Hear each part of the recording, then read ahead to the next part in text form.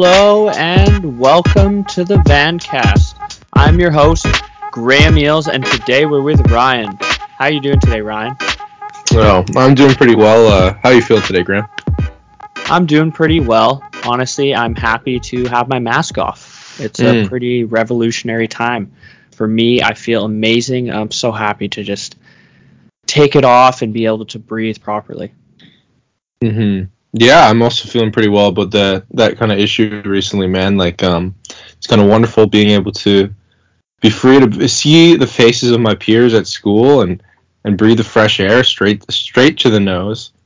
Honestly. But I don't know about you, but I've noticed, especially on public transit, majority of the people still have their mask on. Yes, I would agree with that. And just from a philosophical standpoint, do you have any ideas of why they keep their mask on? Yeah, I mean, bro, I think it's pretty simple. I think most people think that the mask works, first of all. They think it does, do something, which, I mean, I don't really know how I feel about that. But, it kind of makes sense that on the bus, we're very close to one another. And so most people think that the mask makes sense on the bus because we're so close. And, maybe at school, you're a bit further away from people. It's a bit more chill to take it off. I think, I think that's just what it is, really. Yeah, honestly, I think you're right, because it seems to be only on transit where you have so many people, because mostly other places people don't have their mask. Yeah, because it's just recycled air. It's all the same recycled air. And what's great is you have the freedom to wear a mask if you want, and you have the freedom to not wear one. So I think it's good for everybody, and I think people are really starting to look up. I can see the morale increasing around me. Yeah. Yeah, I was thinking, being able to take the mask off is, legitimately good for my mental health. Oh, 100%. 100%. Yeah, it's actually, it's nice. It's actually nice. Well, it's like you have something that's, that you have to do, and it's not that it's a good or bad thing, but when you have something you have to do, it's always sitting in your mind. You're always thinking, oh, I need my mask, or I need to bring my mask, or I need to have a mask with me, right? And it does add a little bit of stress. So being able to not have to think oh, I need a mask to go here, oh, I need to be weary in case I need a mask or this, it's just there's a little bit of a weight just lifted off your shoulders.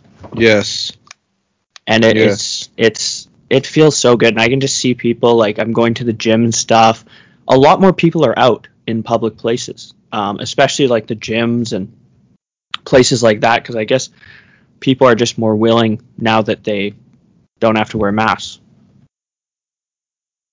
Yeah, it really seems like a step towards things feeling normal again. I don't know, but at the same time, it really is, I guess, interesting to see how some people are reacting to it. I'm not sure how much truth is in these sort of statements, but I do really feel sometimes, on the bus, not wearing the mask, that people are looking at me. And I don't know if you felt this, but I actually had an instance in the gym where I just went to the open machine, right? And it was between two people, and they both got up and left. And I kind of at first I kind of felt bad, but then I thought how could I know what they're thinking, Yeah. I'm just following the rules, right? I don't know that the person I go to is going to get up and leave, and I kind of feel kind of crappy for them, but at the same time, it's for the past 2 years, their perspective has been supported, right? And it's also my perspective too. But even now, we're in a time where you have to respect the other perspective, which is people want to take off their masks because they're allowed, and you have to sometimes you just have to deal with things that you don't like. Just like there was a small percentage of people that didn't like the mask mandate, but still wore masks because, it's a democracy, and you do what the government tells you, and that if you don't like it, you can go out and vote or take some political action. right? Mm-hmm.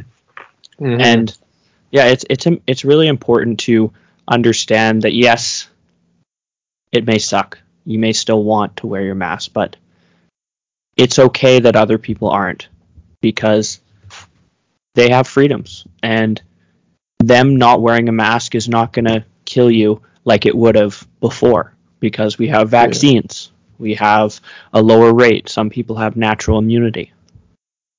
And it's very neat to see how we've come together to take on this virus as well. Mm-hmm. Though I guess like right now, like something I'm just appreciating is like how there is something kind of like truly new. Like I know like different places in the world have not had mandates like we have. But as far as Vancouver goes, like I mean, I don't really get around at all, so I've pretty much been in Vancouver the whole time during COVID. And so like now with them removing the mandate, this is like something that's actually new in my life, like an actual like new development in the society that I inhabit, and I guess that's actually like just exciting to me. You know what I mean? Well, I Like, know what you mean, as in like I feel like you're kind of like me, and you like to observe kind of how people react to things, and this is something new and interesting because all around you in your environment, people are reacting to it differently, right? yeah, no, totally, yeah. And you get to kind of see all the different perspectives and see like how some people react to certain things, and see how people kind of slowly maneuver into what was normal reality before this. Mm-hmm. And you can see people like kind of like peeking their head in the windows, like, is it okay? Like, can I go out here? Is this, because like just like anything, people are afraid of change, and it became normal. It became normalized, right? This was like normal. So now going back to it, it's like how we had to adapt to the pandemic at the beginning. It's weird. It's like, what the hell? Mm-hmm. I have to go back to like family gatherings and go to parties. It's like I have to relearn how to socialize. Mm-hmm. But and some people may never take the mask off, right? Yeah. Like that's very well a possibility, because the virus is not good. It's not like it's going to disappear. It's going to be under control, but it's not like it's gone, right? Like some people might just like the idea of wearing a mask in public settings because maybe they just don't want to get the flu. So I bet there'll be a group of people that will keep the mask on.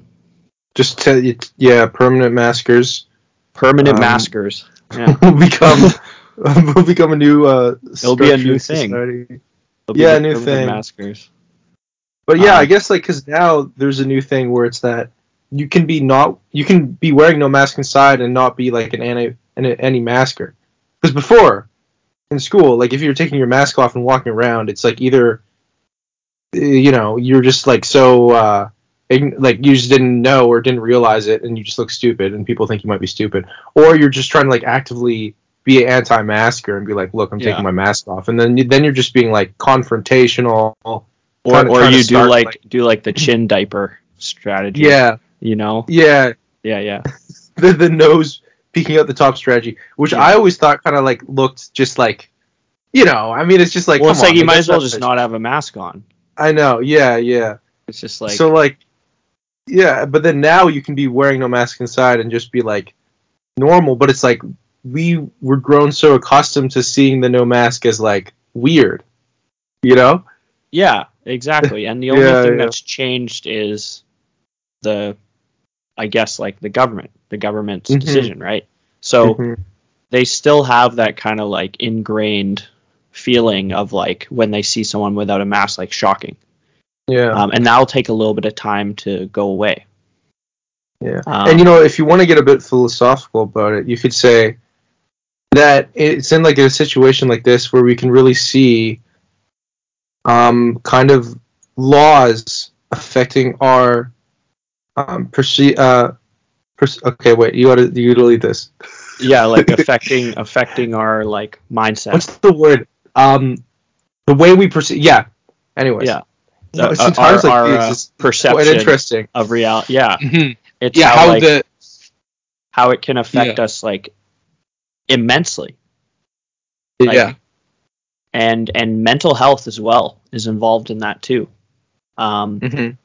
And it brings up the idea of should there have been more discussion, more experts, not just the experts with the virus, but experts maybe with how it will affect psychology and development and the economy. And, there's all these other experts that probably should have been in the room while they were discussing what to do with the pandemic, because it's not just the virus that's being affected and people's living or dying is being affected. You have so many other variables.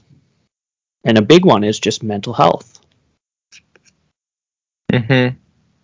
It's pretty cool. But yeah, so what really got you into philosophy? Like, what kind of piqued your interest?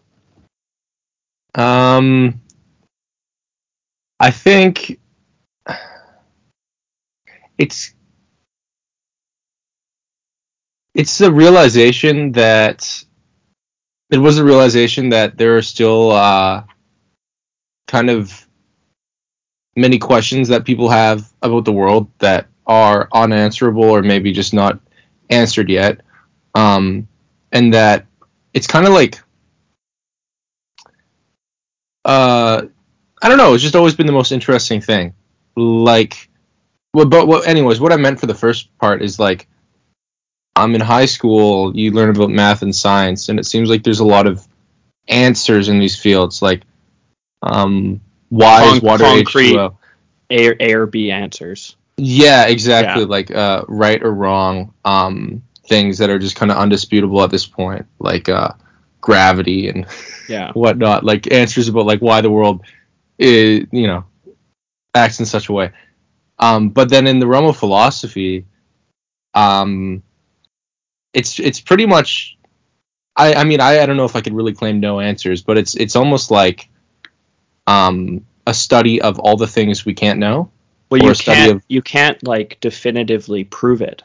Yeah. A lot of it, right? You can't just be like, you can't just like do an experiment and be like, this is reality. It's more of like, it's weird in that way that it's kind of just, if you agree with their philosophy and it kind of links with your perspective, then you can gain some knowledge and maybe get some use out of the philosophy, instead of the answer just being like a squared or some formula to get an answer. It's more of like a thinking process. Yeah, it's like a method of questioning. But I guess for me personally, it's like I was raised Christian, and as far as that goes, like that belief system, there's a lot of very like big philosophical claims that it makes.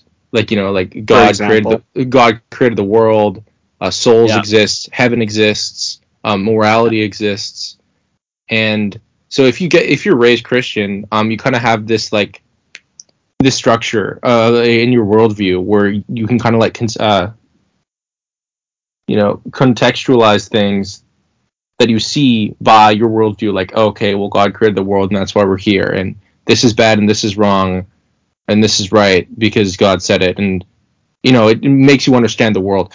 Anyways, but then if you move away from Christian faith, you're kind of in this area where you don't have any real philosophical ground to stand on. Like, nothing really makes sense. It's like, well, if God didn't make it, then why are we here? Because you had this lens that had all these like preset settings. Yeah. So you would use that lens, and then you'd see the world. But now that the lens is gone, you're missing the roots, the base of your philosophy, and you have to start rethinking things. Yeah. Well, it's just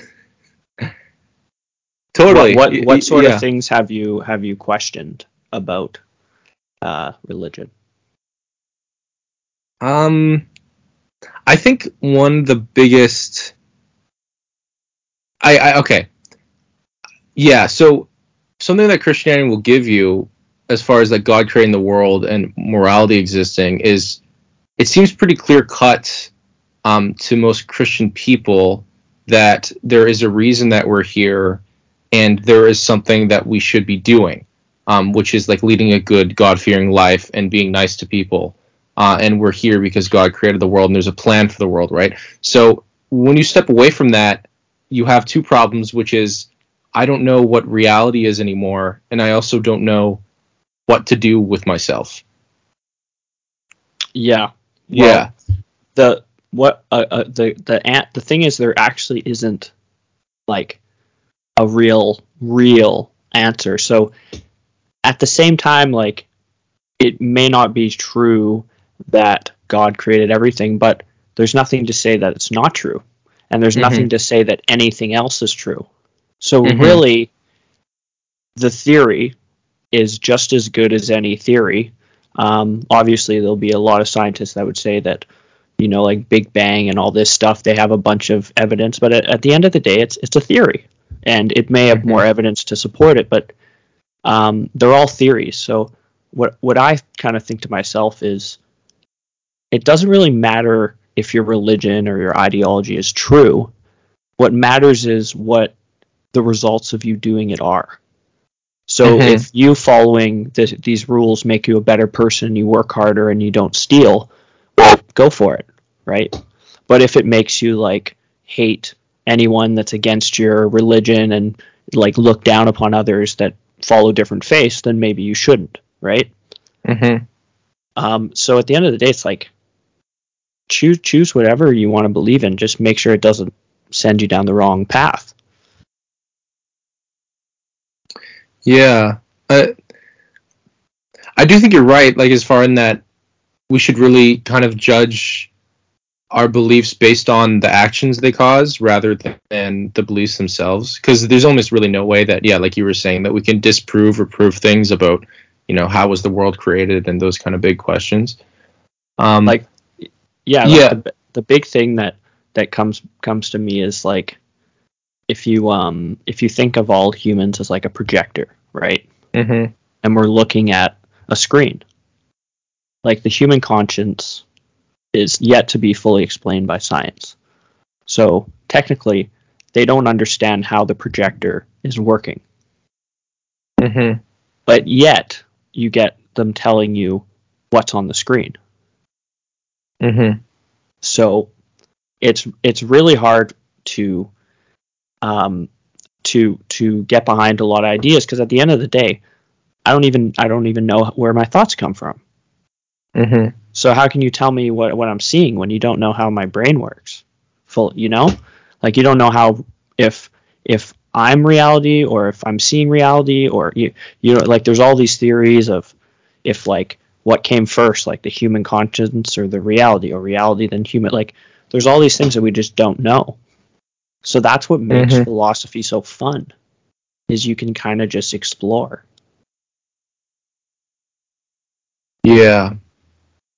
And I think especially, like, it's fun kind of in a college setting where you can discuss this sort of stuff in class and, talk to a professor who might be, like, very well known in the field and have a lot of, like, interesting things to add, stuff like that. I think it's awesome.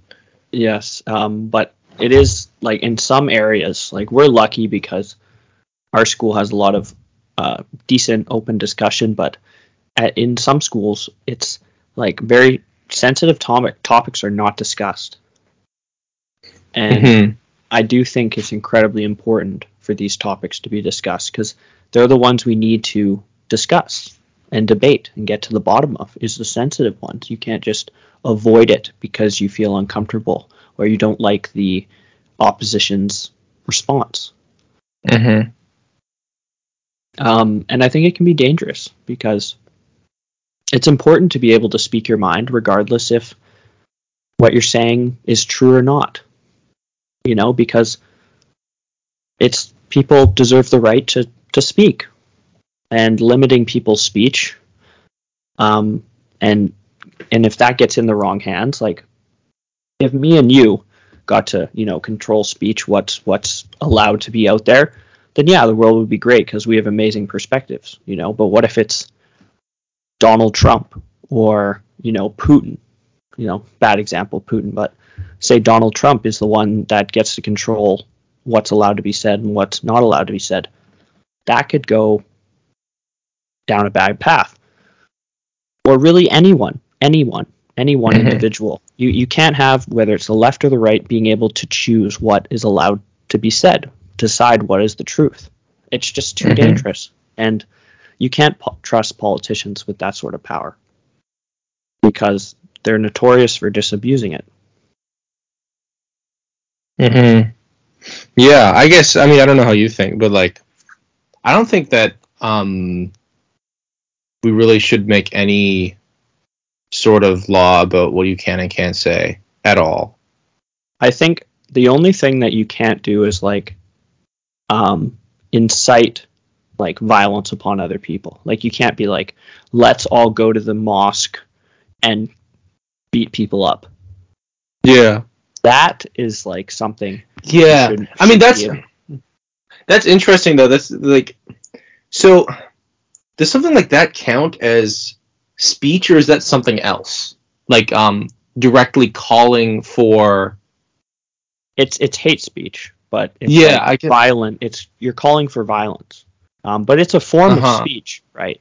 A form of speech, I guess. And that's where it can get gray, because how far do you have to go for it to be across the line, right? And I think that line should be actually calling for violence. I think that's a fair line. You can say I hate these people. You can say I don't like them. You can say I don't want to be with them, but you can't say I want to hurt them, I want to kill them, or they should be. You can't say anything or ask for any violence towards people.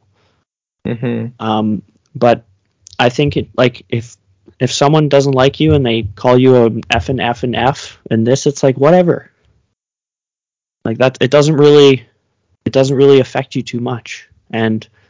But then there's the idea of, what if they get 1,000 people, 10,000 people, and all of a sudden everyone in your neighborhood is always calling you names and stuff and like that, and that's well, they shouldn't do it, but should it be illegal?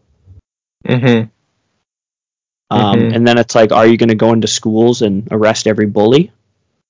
Because I don't know how you remember high school, but effing bitch is probably the most conservative thing you'll hear. People are racist, they say horrible things in high school, and it's just kind of just accepted as being a kid. Yeah, that bullying thing, the bullying stuff is quite interesting. I guess it is kind of weird, I think, how there is a major push in our public school system to kind of police the actions of the students. I guess I think there's an argument to be made that you could say that the right way to go about letting children socialize would be to let them figure themselves out. And I'm not saying boys should be able to allowed to beat up children and whatnot, but I guess it feels like it might be outside of the scope of what a teacher and what a school system should be to police the social interactions between students. You know what I mean? Yes. And there's also the issue of, have you ever seen the Stanford police experiment or whatever, where they have police officers and prisoners and they're just regular civilians, and after a week the police officers just abuse their power and basically torment and torture the prisoners. Stanford prison experiment. And if you give anyone power or influence over another to that degree where you can seriously affect their life, odds are they're going to abuse it in some way. Doesn't matter if it's a teacher with a kid. If you start giving giving them that sort of power to be able to do this or do that, it's dangerous. But then again, there should be a line. You should be able to have a safe school environment, but at the same time be able to deal with problems and issues. That's part of being young. Like, Timmy swears at you, it's like, okay, like, it's kind of part of being a child. Timmy beat me up, that's not as cool. Yeah. Like, physical violence should never be tolerated, but a little bit of just learning how to deal with people that maybe don't like you, or learning how to avoid difficult situations or maneuver in those situations can be important, because if you get protected your entire childhood, you might become an adult and not know how to deal with yourself in those situations when you are alone. Yeah. No, totally. And I think, like, I don't know if you feel the same, but like for me, like, man, like in early high school, like I think in gym class, really, you're dealing with other guys, competitive. There's like a lot of testosterone in the air. Like, you're solving a lot of disputes, picking teams, who cheated, who played fair, this sort of stuff. And you're bantering with people on the other team, like, oh, like, kickball, maybe you're like trying to taunt people before they try and kick the ball so they miss. And like, there's a lot of like tension, and there's a whole lot of like conflict in those kind of like situations. And I think I would say like that those kind of things in early high school might have taught me more valuable lessons than a lot of classes. You know what I mean? Because to learn how to deal with conflicts between peers, and to be able like to be in situations and solve problems of like, someone's being mean to you or someone's being rude to you, how should you handle this? It's extremely valuable for your life. And also being able to like work with the group so that you can solve issues or point something out, because naturally I found, at least with like my group of friends, like when issues came about, they were handled naturally. It might be someone gets punched in the face because he said something wrong and then he never said it again, or like someone gets sad and things happen, but normally I found that like things normally figured themselves out. And yes, there's always one person that gets it worse than someone else, but luckily for me, at least at my high school, like there wasn't too much of just like horrible, like psychologically destroying kind of bullying, which that stuff is just so sad to even think about, like the full-on like physical torture, mental torture sort of stuff that can scar kids for life, which does happen in the world. So it's like, how do you avoid that from happening, but at the same time keep a safe environment for people to have conflict and develop? I guess, yeah, there definitely are smart teachers who exist and can recognize the sort of dynamics you might want to let like figure themselves out, and the sort of thing that you need to like put a stop to. Yes. Yeah. And also to like encourage the sort of collaborative behavior.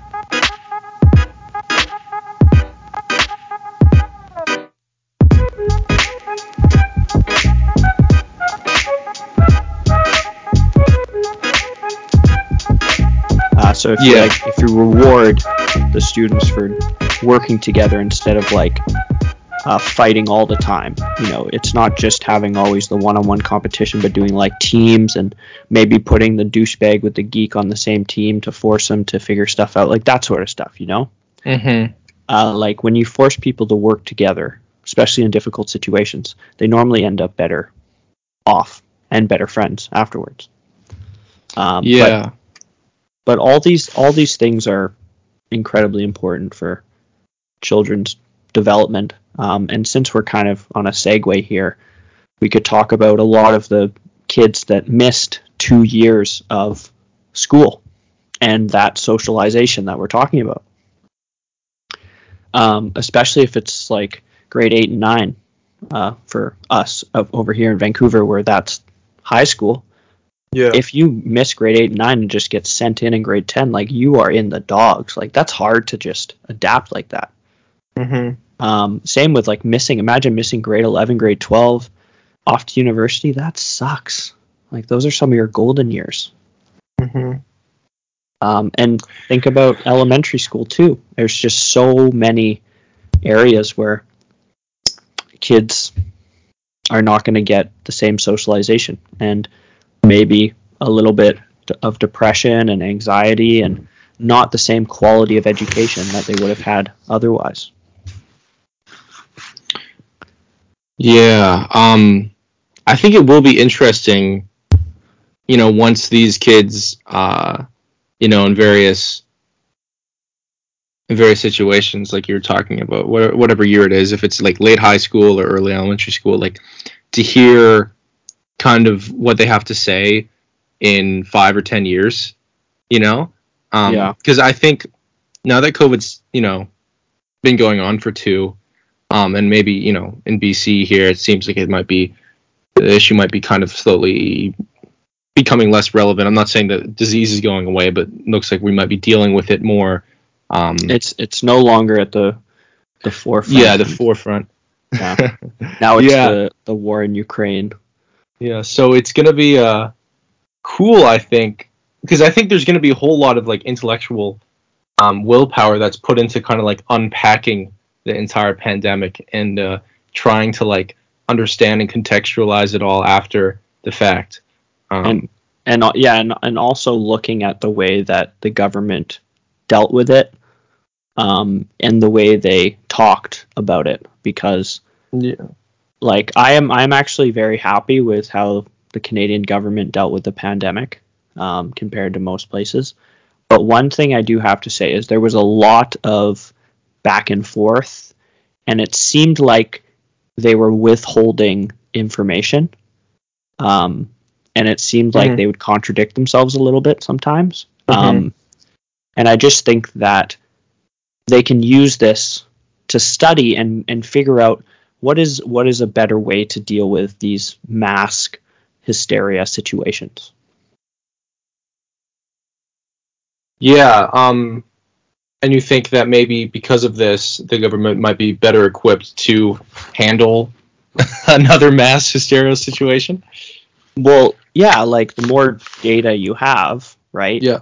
Like how they did this one is they looked at like probably the Spanish flu and other past infectious diseases or viruses or whatever that we have, and they studied them and they did all these probably simulations, and they're like, okay, if we do this vaccine mandate / keep people in their homes, we have the highest percent chance of reducing, it's all numbers, right? They're all just making and seeing what's going to happen. So now this is relevant, solid data, because it's the technology of today. It's not like the Spanish flu technology. So we can really look look at all our different technology and figure out the best possible way, because it was the first time that we've had something like this in a while. So obviously we're not going to do it perfectly. But now, if we're smart, we can be ready. Yeah. You know what's this type of situation I'd want to avoid with this, though? And this is something I've been thinking about COVID, is that I feel like it might be similar to climate change. And that might not make a lot of sense. But what I mean is that there was this problem that I guess, I don't know when climate change first came up, like what, late 80s or 90s or something. It's like, okay, the world's heating up and we need to like cool it down, and because we're burning too many fossil fuels. And so there's like all this climate change legislation that came about, like, okay, let's watch pollution, let's make sure our cars don't burn as much fuel, put as much bad stuff in there, let's try to invest in more clean energy and not mine as much coal and not use as much oil for heating. And like I guess a lot of what these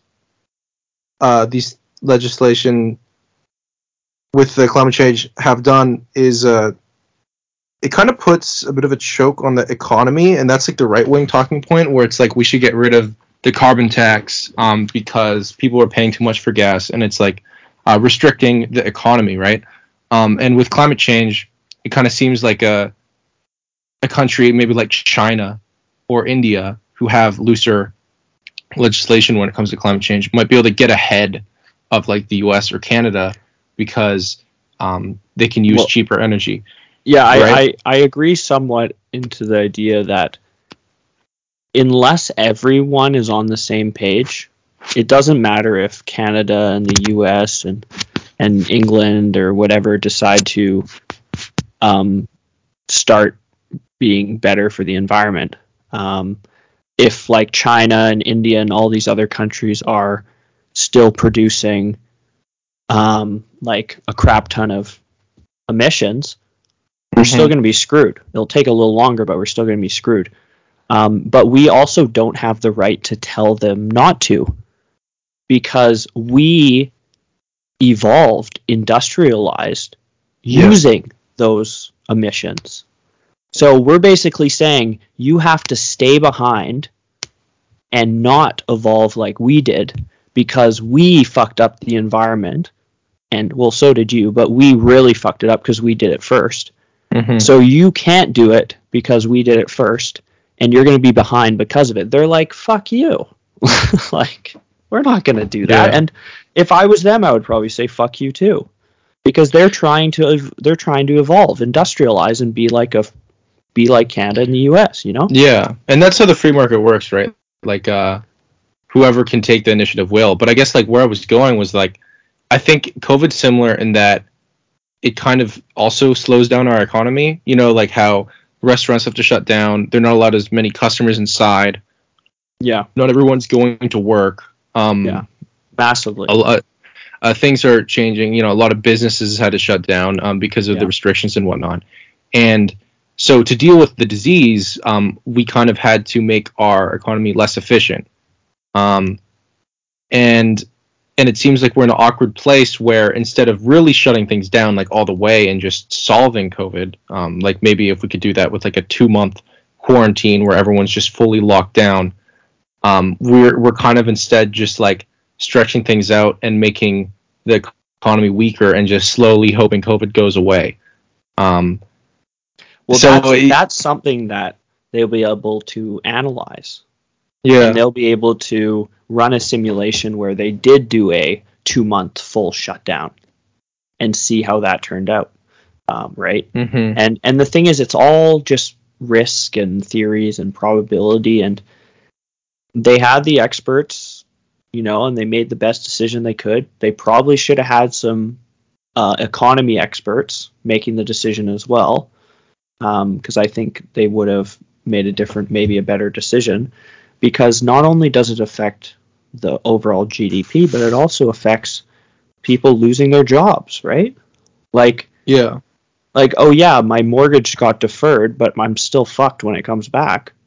Like it didn't really help me that the bank's like, oh, you don't have to pay your mortgage. We'll just add more interest and you can pay it later. It's like, thanks. Like, now I'm fucked. Like, there's a lot of people, especially that were living paycheck to paycheck, that are fucked. Because the economy was shut down. And I'm not saying that we shouldn't have shut down. I'm saying that there are side effects to every decision. And there are always going to be people that suffer. And that's what makes these decisions so hard. Yeah. Yeah. But, you know, if we want to talk about something a bit on the brighter side, I think, like I'm interested in how you feel about this. Like, when did I graduate high school? 2018, and then I worked, for a year, and I went to music school for a year, and then COVID hit in 2019, right, like while I was in music school, and it was the year of like kind of full lockdown, and then now in 2021 September, you know, I went to college, started my first semester of college. And I guess after being away from school and like things being shut down, being able to actually go to school like in person in September and meet people and have peers and students that I can actually, and teachers that I can actually talk to. It was actually like made me realize that school is actually very cool. Like it's actually like really good and a lot of fun. Well, it definitely compared to online school. Yeah. Because like online school is just horrible. Yeah, like I think there's a chance that COVID and because of the lockdowns might have made a lot of people realize how precious socialization Human is. Connection. Yeah, because it's definitely something I wouldn't say I didn't realize. Like, I mean, I liked hanging out with people and seeing people, but I didn't know or how much it really is a good. Like just to what degree. That's kind of funny because like I was a very, very big social animal before the pandemic, and I had been my whole life. Mm-hmm. And the pandemic showed me how important being by yourself is. Okay, yeah. It's like we have the opposite lesson. It's like I learned the value of going inside and working on yourself and being able to be alone. Like that's the skill that I learned. But I also like missed it and I do value it more. But the biggest one for me was being able to do things for myself and not for other people and not have to be with people. Okay, that is interesting because that's a bit of a different, like, because you already kind of had the realization. Because I started social, like uber social, and went less social. And I don't know, but it's just that just shows that like different experiences cause different lessons, right? Well, yeah, I mean, maybe you wouldn't have to say less social, but maybe you could say you were maybe more dependent socially. Exactly. You needed to be social, but I needed it, but now it's more I want it. You want it, and you're more independent now, which is definitely good. Yeah. But also just I think it kind of forced people to just work on themselves. Because what else are you going to do? Like, there was a period where you couldn't see other people. Like, you actually couldn't. It was just you and your family in your home. And you had to figure out things to do or else you would go crazy. And you can't just play Call of Duty all day. So you have to start thinking, like, what can I do? Like, go for a run? Can I meditate? Like, what can I do?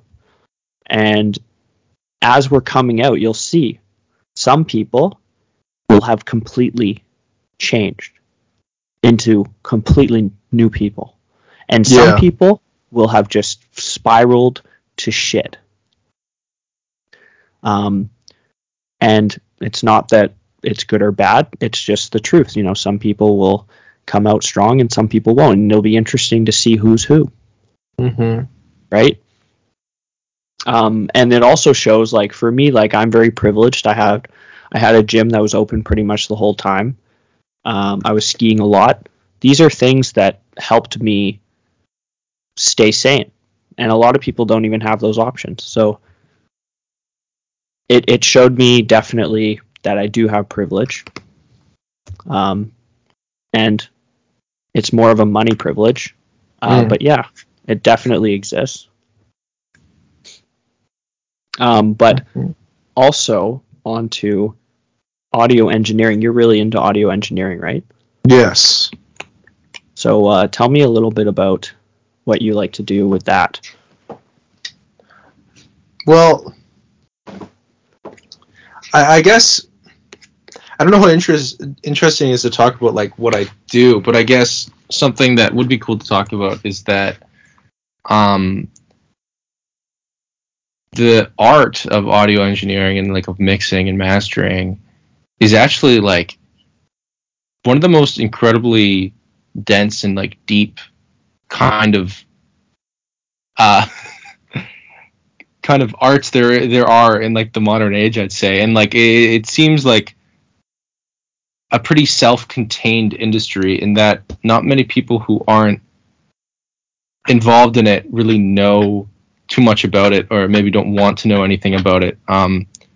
But there is a huge amount of information, and more incredibly, I'd say there's just a huge amount of skill and I'm not saying that I'm like the most skilled person, but like there's a lot of like extremely kind of like elite level mix people, engineers who exist in the world, and their talent isn't really recognized or even really understood by the general population, I think.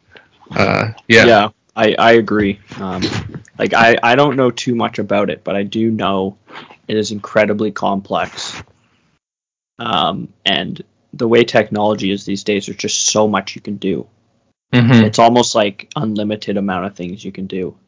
Mm-hmm. And different sounds and all these different things. And if you find the right sound, you can make it. You could sell that sound or whatever. Mm-hmm. And I know that a lot of big artists, the real magic behind their music is their engineers. Yeah, no, for real.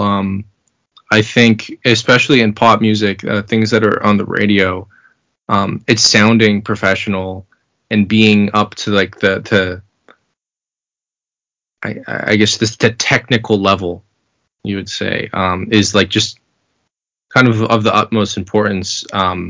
Might even probably be second to the actual songwriting and like, that sort of What thing. makes a good song in the perspective from the engineer? Of an engineer. Yeah, so I think the number one thing that I would say would be that it sounds good on any sort of system, because in our society now, with the way people listen to music on like a variety, like a huge variety of many different things. So like you might listen to music off your phone speakers, you might listen to it on headphones, you might listen to it on expensive headphones, you might listen to it on cheap headphones, probably listen to music in the car, you might listen to music on a Bluetooth speaker, you might listen to music like on your TV speakers or something, like, or maybe like in a speaker kind of system in your house. And audio engineer has to take a song and make it sound good, but they also have to make it sound good on every single one of those systems at the same time. That is very interesting. I never thought of that. Yeah, and that is so interesting. Yeah, and there's nothing different about the file. Like, so if you're on Spotify, there's only one file, whether you're playing it off your phone or off the TV or in the car. There's only one set of information of like the samples, which makes up the song. So whoever's mixing that song, you have to mix for every single system at the same time. How do you even do that? How do you cater to all the systems? Yeah, so I think the number one thing would be, when you start to mix a song, you want to start with the intention of, it sounding good on every system. So you might want to realize some things about the system you're mixing it on. So, okay, I'm using some really good speakers to mix this song. So maybe I need to realize that not every system is going to have the same kind of clear highs as these speakers. So maybe I need to make the highs a bit louder than I think sounds necessary on these speakers, for example. But then also, I think the most important thing is what we call referencing, where, okay, I'm mixing my song and I think it sounds pretty cool on like my main monitors, but let me make a demo of it and I'm going to go down and play in my car. And then you hear it in the car, and maybe you played a different song that's like popular that you think sounds good in the car, and you're like, oh, okay, this song, the bass sounded a lot more controlled in this other song than my song, so maybe you need to tone down the bass a bit, and you cross-reference and make adjustments between different systems. That is very cool. That is very, very cool. What else? Yeah. What else is important? What else? Yeah, I mean, it's more or less the same thing, but like if you're mixing something, you might randomly feel like, okay, I got this cheap pair, like $40 Bluetooth headphones. Let me just quickly connect this to my computer and see how it sounds. And like, man, it is crazy how you might be mixing something that sounds pretty fresh on your monitors. It might sound pretty good, but then the second you reference it, it's like, oh my, what is going on? Like, what have I done to this mix? This mix is not good. And when you reference things, it can kind of open your eyes to a lot of some unforeseen problems I guess your mix might have. But yeah. What about like what is a viral, like, crazy popular song have? Because a lot of the times you see the songs and it's just like it's so cringe, but yet it has like 500 million listens. Mm-hmm. And you're like, and I'm just like, what is it in that? Like, it must be some engine, like the beat or something. Like, something's in there that I'm not seeing that everyone loves. Okay. I mean, I think it would be interesting to talk about engineering in that context, but I would have to say that primarily it would be about songwriting, where if something's viral, it's usually because of the way it sounds. And I would say that we have evidence for that, because if you look on TikTok, and SoundCloud, stuff like this, YouTube, there's a lot of songs that become really, really popular that don't actually have the most professional engineering, like maybe from people who are like amateurs who like make their first or third song and it's just incredible hit songwriting wise and everyone loves it. But I'd still say that there's like a kind of a general level of expertise that you need for something to be able to really be popular. Like, I mean, if it's just like horrible, like objectively engineering wise, it's never going to be able to like be a hit. But you know, you might be able to be just to have like a good mix and not like a top of the industry incredible mix and still become very popular. Yeah. Yeah. Do you think that might be a reason why they don't get as much respect? Because it's just they just don't get it, and they're listening to the lyrics and they're looking at the artist, and I guess that kind of makes it cool because you're not in the spotlight as much, but you still get like the money, but you don't get the stress of being like a celebrity as much. Mm-hmm. And it's honestly it's really cool. Do you have a favorite engineer? Do I have a favorite engineer? I think in terms of people who I look up to, like I'm a producer as well, right? So for that, I think I would have to say my favorite engineer might be Mike Dean, who is Kanye's engineer. Because I guess my favorite Kanye album would be Yeezus. And I just think that like production wise, engineering wise, and like songwriting wise, it's just like that whole album is kind of just incredible to me. I think it's like damn near perfect. So yeah, I really like Mike Dean. I guess other than that,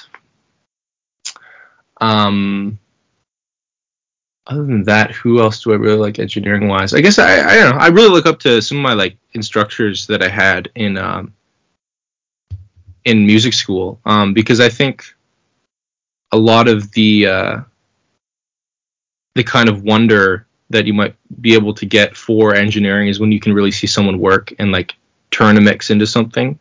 And obviously, I haven't been able to see as many like, you know, A-tier engineers who are like working professionally mix, but I have been able to see, you know, my instructors at college mix. So I guess like those people I would say are some of my favorite engineers as well. Yes, it's always nice to have someone to look up to and to watch do some crazy stuff, because it's no different than watching like a rapper freestyle or watching someone with their paintbrush. It's an art form the way they put it together, and I think it needs a little more recognition because it's amazing.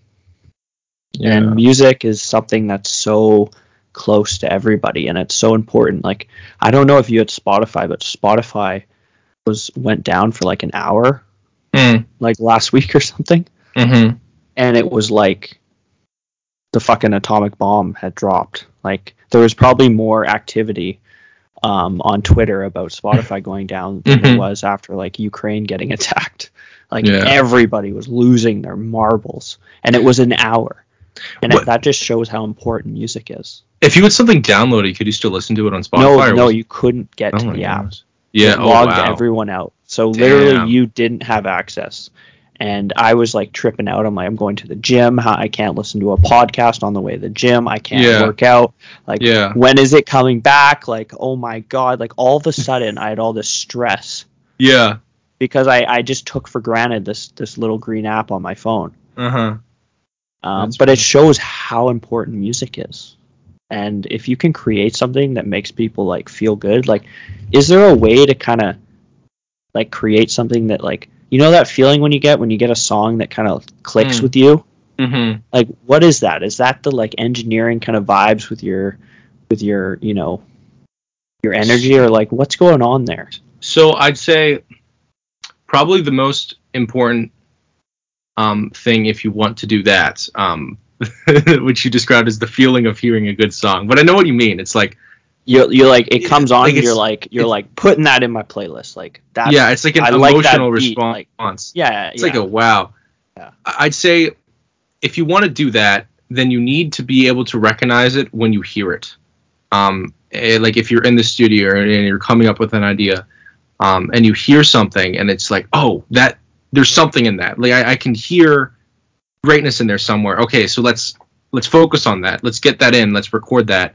In the energy in the studio, trying to get a take that really has passion in it, and like just really like, I feel like in those moments when you hear a really good song and you feel like the energy, the emotion coming off of it, like fucking fire or something, that is usually because whoever was making the song, in the moment, realized and felt that energy as well, and they put their energy into capturing that moment as good as possible.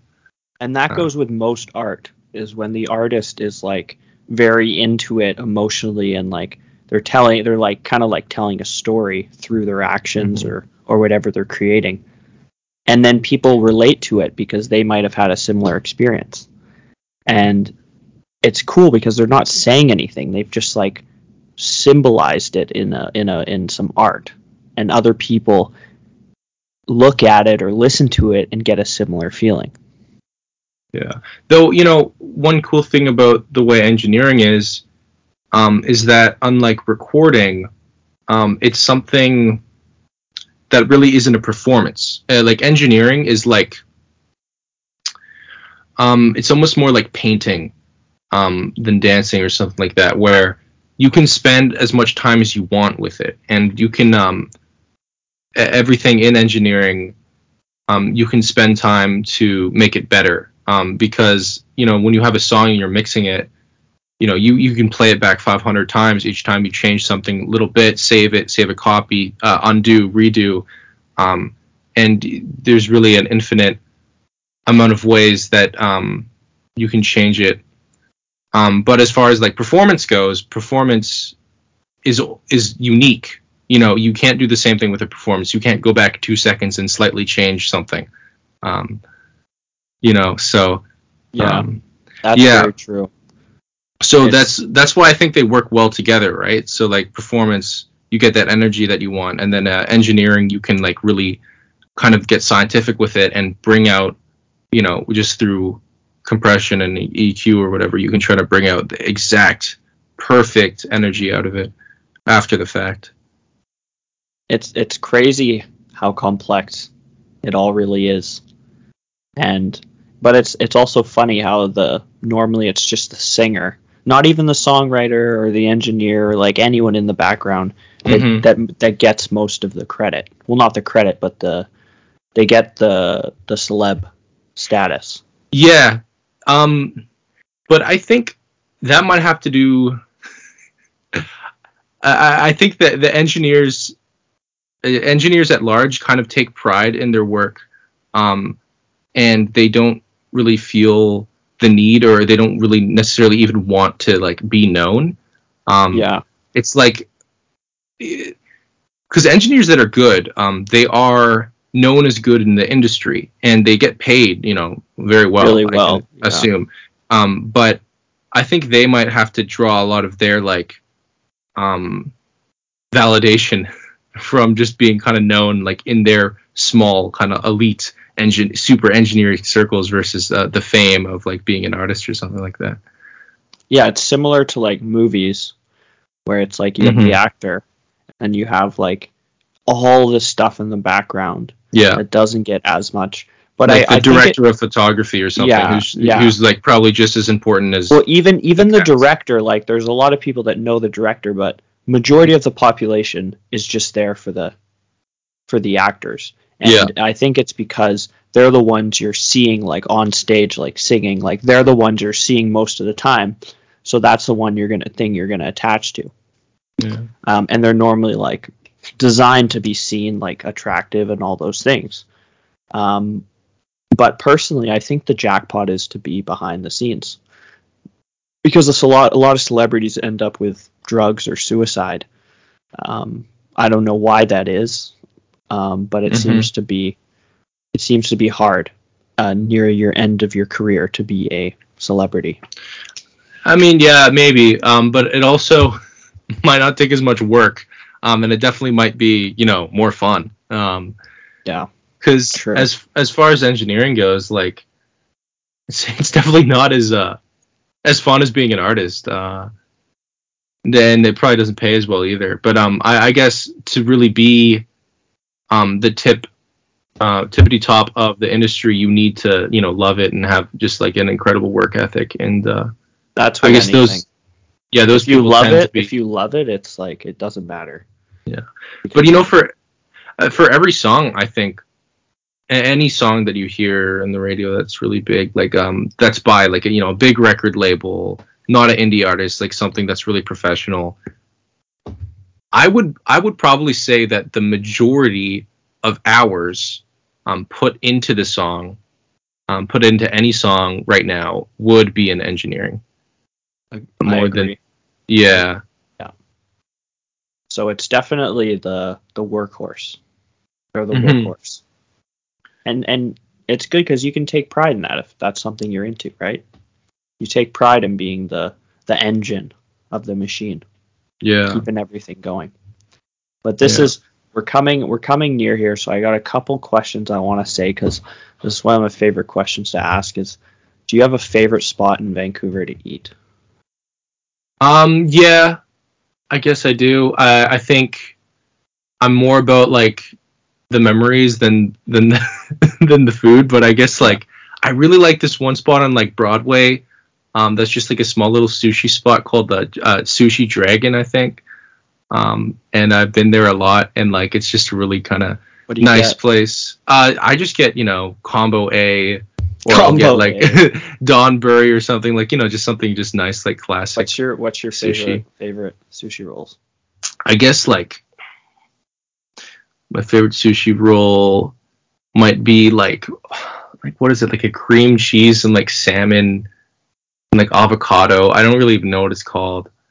I've had something like that. Those things. There's just anything with like tempura in it, I think is pretty good. I'm into the dragon rolls, like the barbecued unagi on like a dynamite roll with like some drizzle on it. Oh. Yeah. I guess other than that, there's this place in Kerrisdale, like 41st and just past 41st and like West Boulevard. It's called Sofras, and I think it's a Mediterranean restaurant, and like you just get like a platter with like rice, chicken, and like hummus, and it's just incredible. I should go there. I haven't been there in like a year. Sounds so good. It's so good. Sofra. I think it's Sofras. Yeah, Sofras. Yeah, dude, Vancouver has some of the best cuisines. We have really good international cuisines. Incredible culture. But we're coming to an end here. It's been a lovely conversation, Ryan. I appreciate you coming on to chat with me. Well, thanks for having me, Graham. I enjoyed myself quite a bit, so thank you. And we'll see everybody next time. All right.